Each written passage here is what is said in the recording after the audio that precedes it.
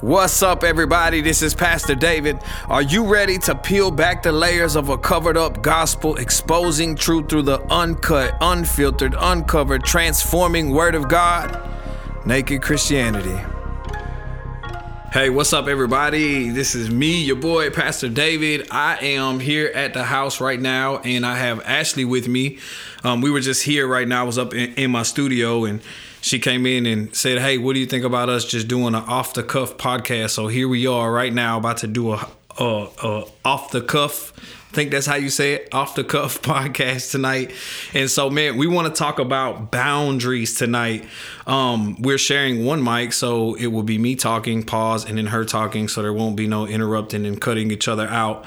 But Ashley, when we think about boundaries, we think about some healthy boundaries that we need. I think that a lot of times in the church, we'll have a lot of talk about things that we shouldn't do or people that we shouldn't be around. But let's talk about some healthy boundaries. I think every either new believer or seasoned believer should have in their life when it comes to friends and family members that aren't necessarily walking and living in the same life, or maybe other believers who are, but may just be crossing some boundaries. What are some boundaries that you needed to place on yourself, or maybe you didn't at first, but you learned that you had to place on yourself when you first got saved?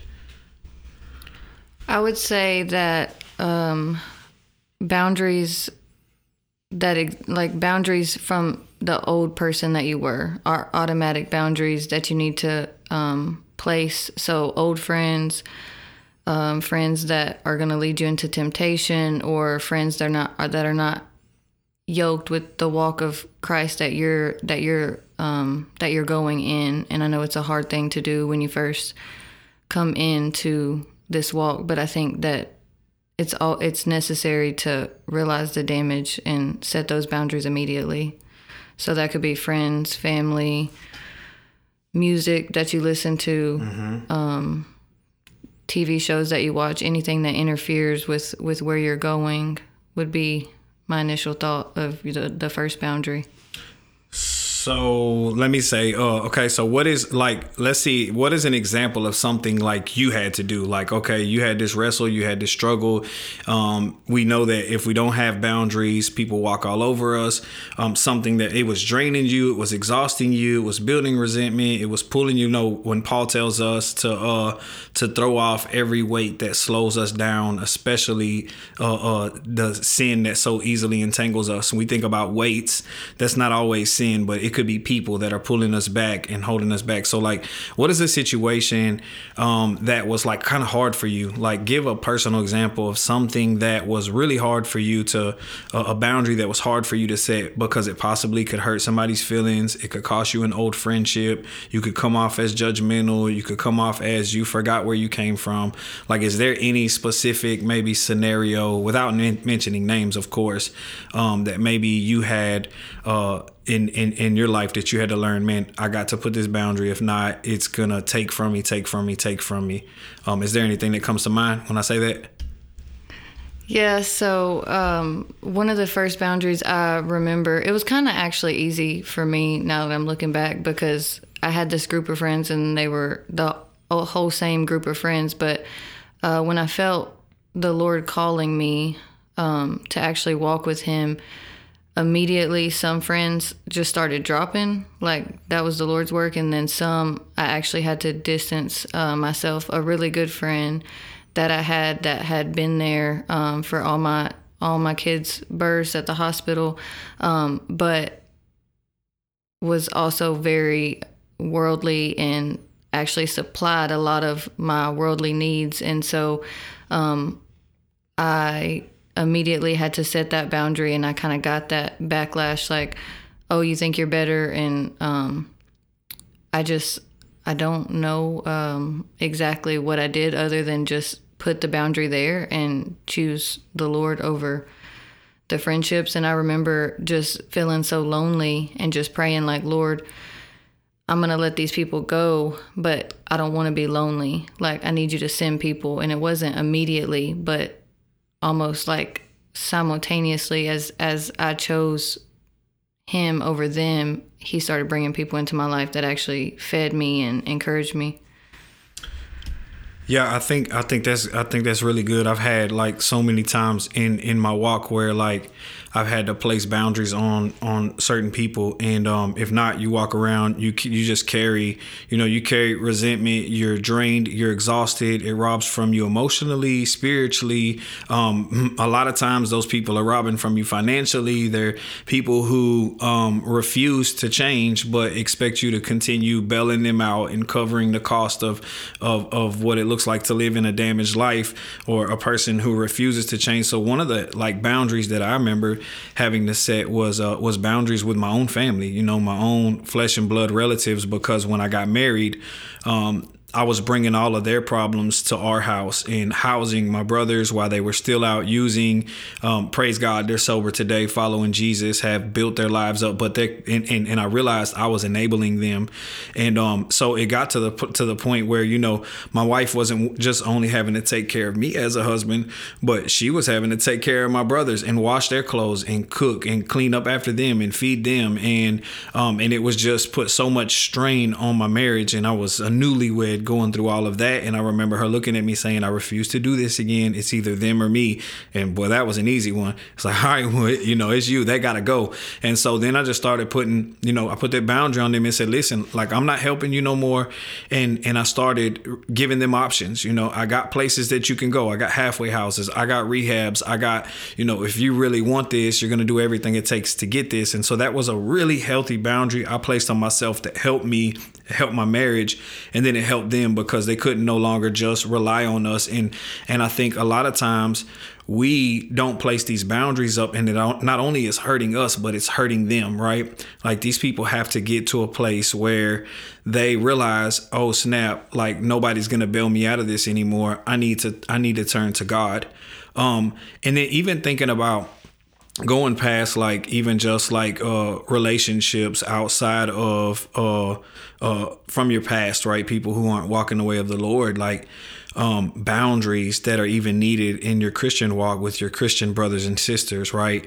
When I think about those, there's even boundaries that need to be in place with people that are around us, not only for like their protection, but for our protection. And so when I think about, you might as well come in now.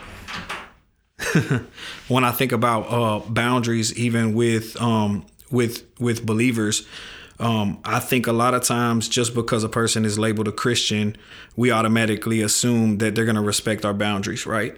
And so you have people that they might cross the line. They might joke too much out of love, but not knowing, like, hey, I'm crossing a boundary, you know what I mean?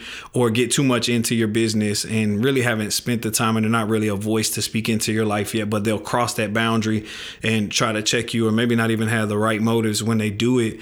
But I think even with that, we need to establish what our boundaries are, not just in from people in the world, but even with people around us and in the church. Are there any things that come to your mind when I talk about, when we talk about boundaries? What are some boundaries, like, even as a believer, you've had to have? Doesn't necessarily have to be with people. It could be like boundaries you've had to place, like time at work, or, just how much time in ministry you're investing. Like, what are some healthy boundaries you've had to place in your life to keep yourself spiritually healthy? I think that a lot of times we think that it's selfish to take care of ourselves, but I think that's an automatic boundary. Like, obviously there's times when sacrifice is needed, but it can't always be a sacrifice. Otherwise you're constantly pouring from this empty cup. And so I think it's healthy to have boundaries between, like, you and the Lord's time. I don't think that anything should interfere with that. And when you find your place lacking in that, then you need to check where you've let boundaries slide. So I think there needs to be boundaries where you set aside time to devote to the Lord. And I don't think you should feel bad about keeping those boundaries. And then I think that boundaries, just in life, and I mean, we live in a broken world. We live in a world that's full of evil. You don't have to go far to see it. And I think that just boundaries with what our eyes see and what our ears listen to are very important. It kind of falls into a category of self-discipline, but I think that we shouldn't just look at boundaries as people. We should look at boundaries as things we allow in our life, and things that we allow to take root and just take up our time. So yeah, I love that, thinking about boundaries I've had to place in my life, and I lived with such guilt every time I didn't answer the phone. So I went through the early years of my ministry where, like, man, I'm just trying to be everybody's savior. I'm answering every phone call, responding to every text message. I keep my phone on in the middle of the night so it can ring in case somebody's in need. And it got me to this place where I almost lived in constant like anxiety of like, oh snap, like if I don't have my phone on, like somebody out there could need me and might die, and it's just this unhealthy place that I got myself in, because in my natural desire to reach people and be a person that people could lean on, I kind of placed myself in like this position of savior.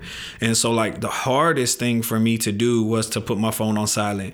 And I remember getting to a breaking place in my life, and my pastor specifically telling me, like, you need to turn your phone off. Like, you need to have your phone on silent. You don't have to respond to everybody. Do you think God is, when you sleep, God can't take over? You know what I mean? And it just hit me, and it was like, wow, yeah, I have placed myself in this position of God. And so, man, I keep both of my phones on silent, and I check them, I check them like, every now and then. I look at them every 30 minutes or every hour, and I respond to what needs to be responded to. But I don't feel the need to constantly be the person to bail everybody out 24/7. And I realize by the time I get to them and by the time I get to respond, 90% of the time they've either done the work to figure out the problem themselves, right? Or somebody has came alongside them and helped out, or there's still an issue and still a need, and I can connect them to somebody, or I have the resources necessary to help them and to walk with them and guide them. And so I think that was a really healthy boundary that I had to place on myself, to say, look, I'm not everybody's savior, so I can't answer everybody's calls all the time, because if I do, it's gonna rob me. Because the more you grow in leadership, the more you grow in influence, the more people and more weight you have to carry. And so with the more weight you have to carry, the less you can carry it, consistently. You know what I'm saying? Yeah. So it's like I can carry more weight, I just can't carry it as long, if that makes any sense. So aside from I think it's a strength to give that time. Obviously, there's some circumstances that need immediate attention, but giving someone that may have not tried to figure out the solution by themselves time to figure it out by themselves, like, that's a positive, because they're growing in the waiting and not having that like immediate response and immediate satisfaction of someone giving them the answer. They're actually having to seek it. So that's a good thing. But what are some other good things that you've benefited from your boundaries, from setting that specific boundary? Yeah, I think in saying it, like while you were talking, I kind of hit on different, like thinking about some different things. Well, that one boundary unlocked so much for me, because what it did was it helped me to see that I actually wasn't being a good leader by always being that person, right? Because all I was doing was answering needs 24/7, picking up the weight of everybody. I'm showing up. I'm trying to bail people out of this stuff 24/7. But what I wasn't doing was I wasn't teaching people how to solve problems. I was only teaching people that I was the answer to the problem. And so when I set that boundary, I started teaching people, hey, you can find this problem, because a lot of times it's like, Lauren will call me with something that she needs done or she can't figure out. And while she's on the phone with me, I'm Googling it to try to figure out the response, and then finally, she'll start doing that herself. And so I learned, like, in my leadership, like, I need to teach people to solve problems, like, and do your research and try to figure out a way out, instead of always running and asking one person for the answer. Let's try to figure out an answer yourselves, and also like start network and start building a network of more people, a support system, so to speak, instead of having all your support on me. Because what happens if I pass away? What happens if I get sick? What happens if I'm not around? And so I realized I wasn't an effective leader. So that one boundary in itself helped me to grow in my leadership because it helped me to empower other people to be problem solvers for themselves. You know what I mean? Versus always running and relying on somebody else to bail you out of the problem. A lot of times we have the ability to get out of the problem ourselves. We just don't know how to, or don't know how to push past the problem to begin with, you know? So yeah, I think that one boundary was something that unlocked so much for me right there. What are some current boundaries that you have in place? Like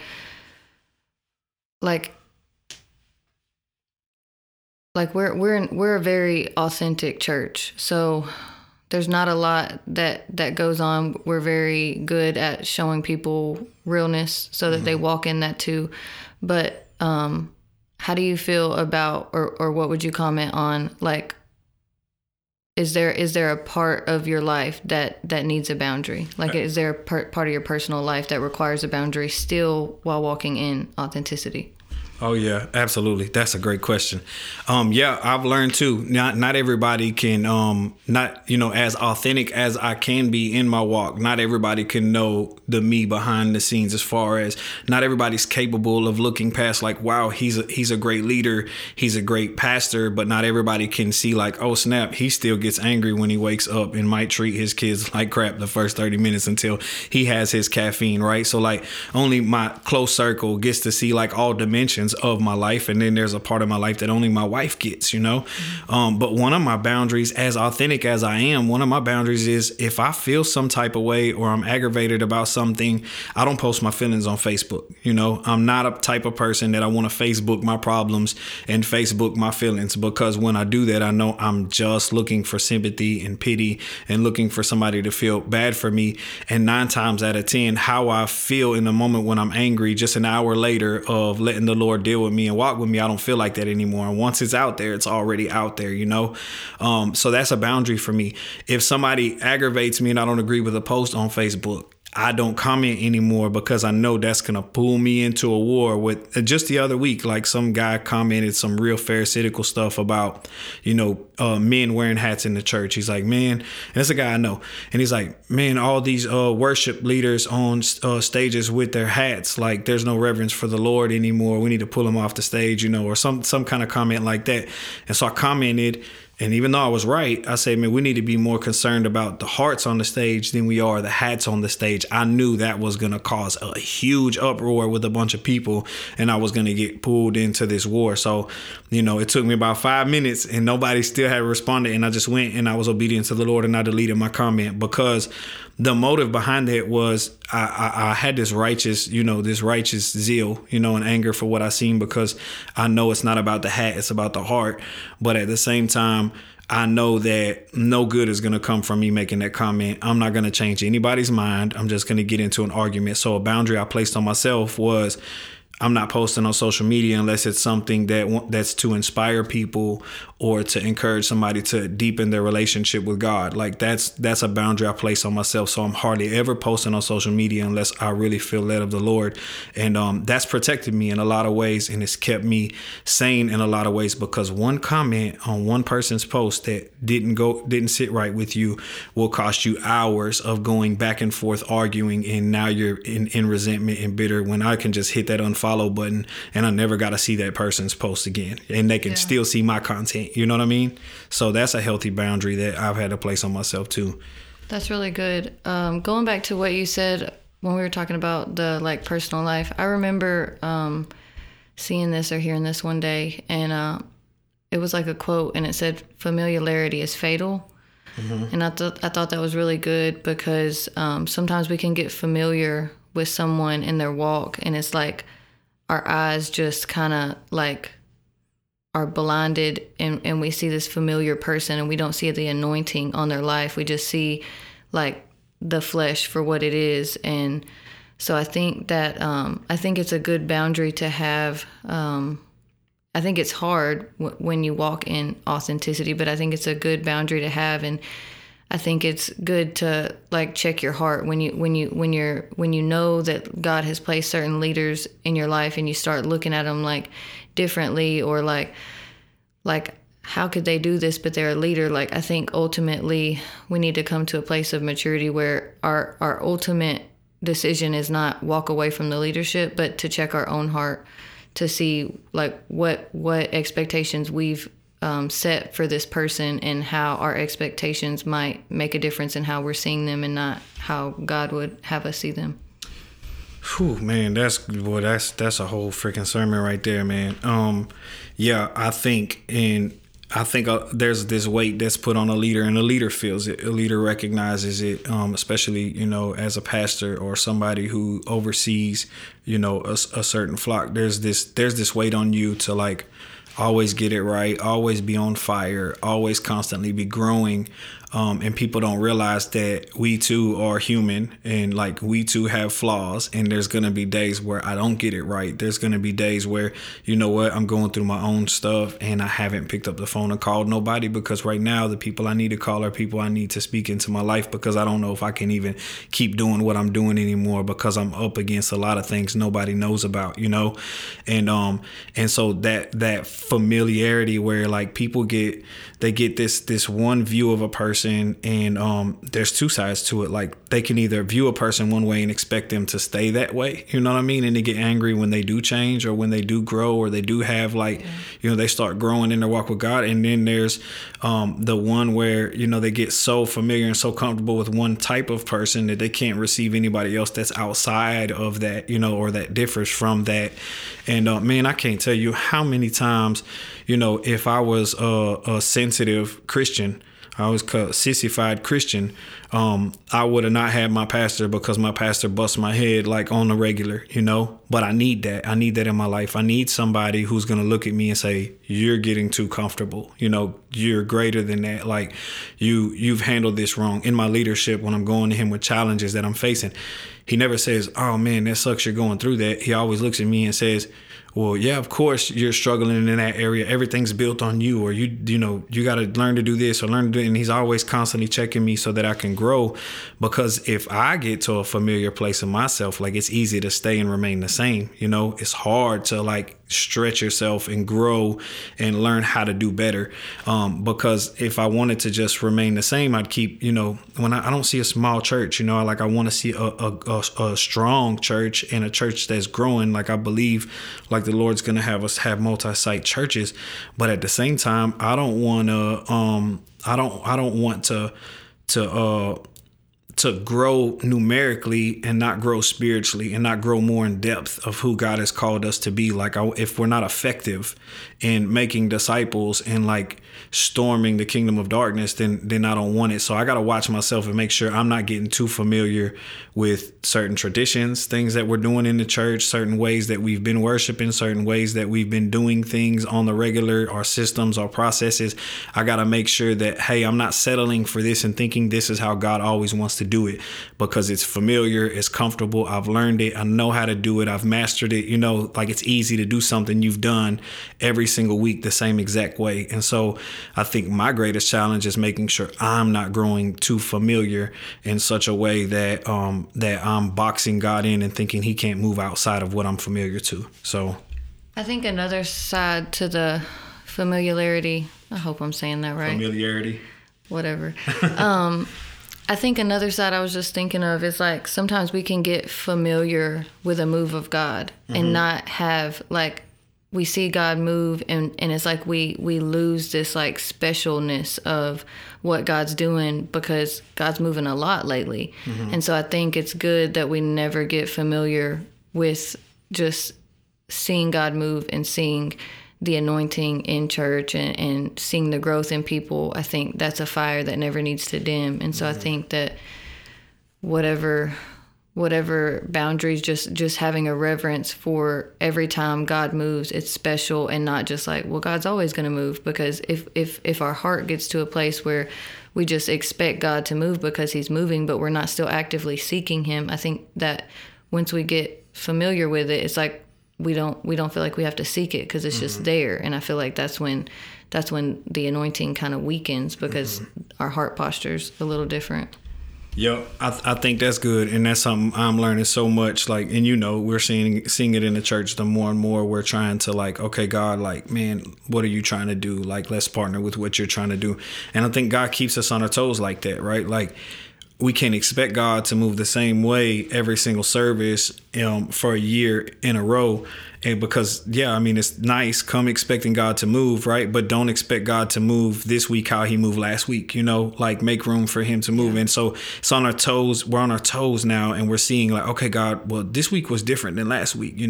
I preached the same message Saturday that I preached on Tuesday, but the anointing was different. I preached it different. Like the Lord gave me extra stuff added to it. I was preaching things that weren't in my notes, and so it's things that like we're recognizing, okay, God, you're doing something different in this season, and it's keeping us on our toes, and it's keeping us in a place where we're looking for God. What is God wanting to do next in this season? And I think that's the greatest thing that can happen, because with every revival that's ever taken place, the problem is God moved a certain way, and people wrote that way down as law. That's the only way God is going to move. He's not going to move any other way. But you go back, every revival was different. Different things sparked different movements. Some of it had to do with, the holiness movement of like preaching holiness. And then, this Pentecostal movement that came with the baptism of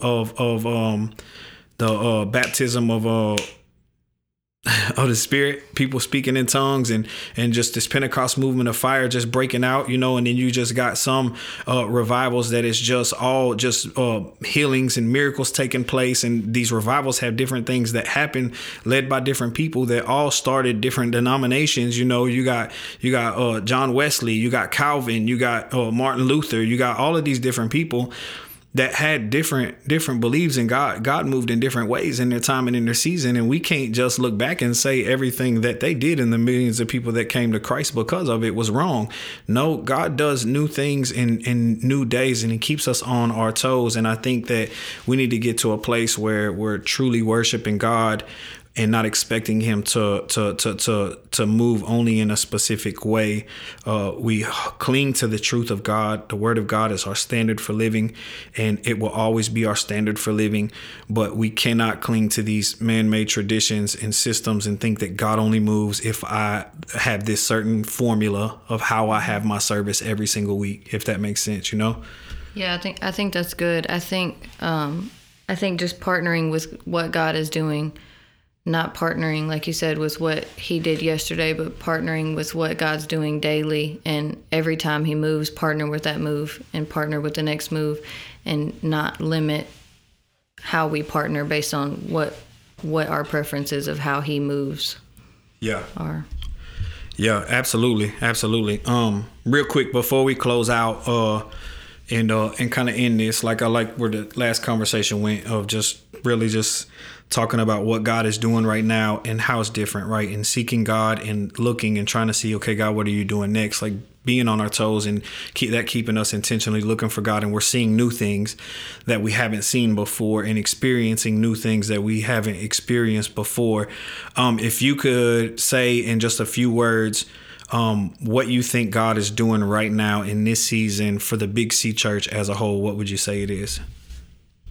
I would say that he's bringing revival, that he's bringing revival whether we want it or not, but whether we're part of it or not is dependent on whether we choose him, whether we pick up our cross and follow him, and like you said at the beginning, lay down every sin and weight that trips us up so that we can run the race, because the race is there.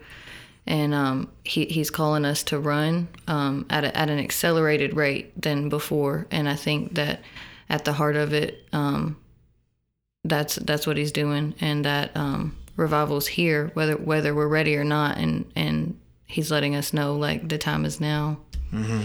Yeah, I think that's it. Like, the time is now. If there's any words I could put on it, that would be it. That the time is now. That God is, and you said, like, running the race, and like we're running at an accelerated rate. There's a stride in this run right now that wasn't there before. A special anointing right now in this season that wasn't there before for people who are truly seeking to know, God, what is it that you're doing, and let me get with what you're doing. And people who've been in the background for a long time, laboring just with true hearts of servants to serve God and to love people and to reach people. And the Lord has kind of taken those people, placed them on the forefront, and people who are willing to step out, and people who know like that fear is a liar. You know, we're seeing so many people that, you know, would have never picked up microphones, would have never preached, would have never prayed for people, they're coming out from the backgrounds of where they've been hiding, and they're just coming out and they're speaking and realizing, wow, like the anointing of God comes upon me, like God is using me, and like it's just this army that God is raising up right now, that says, you know what, we're not boxing Jesus in. You're not going to tell us how to worship God. Tradition isn't going to hold us back. We're going to love the people that are unlovable, reach the people that are unreachable, and the anointing of God is going to be on our lives as we do it. And so it's just this revival that's just rising up, in the unity that's coming into churches and different denominations coming together, and churches merging together, and it's just the bride unifying, and it's just this whole new work that has never been done before. And I keep saying, I think it's the last move that we're going to see, maybe the last revival we ever see before Christ returns. Yeah, I would say that if you're not seeing revival, like what we're speaking of, if you're not seeing that in your church, if you're not seeing a move of God, if you're not seeing things, God shifting things and changing things up, then I would be worried that you have this box of what you think revival is going to look like, what you think the era is going to look like when Jesus returns. And I would just say, like, you need to be seeking God, and you need to be coming out of agreement with how you thought that it was going to be, and just praying and seeking Him, and praying that this would hit your church, because it's here. Yeah. It would really suck to see the church down the street go through revival and yours is just dry. You know what I'm saying? I don't want to be that guy, and I don't want to miss it. I know it. I sense it. I know it's here. I'm not going to miss it. I'm going to do everything in my power to make sure I'm recognizing in what direction God is moving us, and how God is going to move. And when He doesn't tell me how He's going to move, I'm going to be looking for Him and willing to allow Him to move, whatever that looks like. And so, man, I want to encourage y'all out there, man, don't miss out on what God is doing right now in this season. Man, whatever it is that you're going through right now, you could be right now in a place of just, you know, desperation. You say, man, I don't feel God. I don't hear God.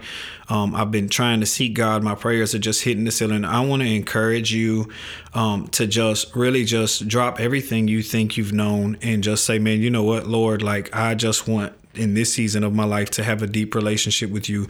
Recognize the things that are distracting you, hindering you, and throw off those weights that slow you down. Place some healthy boundaries on your life, and look for God to move. And He may not move how you think He's going to move, and be okay with it. Say, God, I'm okay with whatever it is that you might be wanting to do different in my life. If you don't have a local church, I want to encourage you to get plugged into a local church. Find a church that is fired up, a church that is real, that's authentic, a place where you can walk in and immediately belong, that you're accepted. Find a church that will hold you accountable, that will hold to the truth of God and tell you what you need to hear, not just what you want to hear.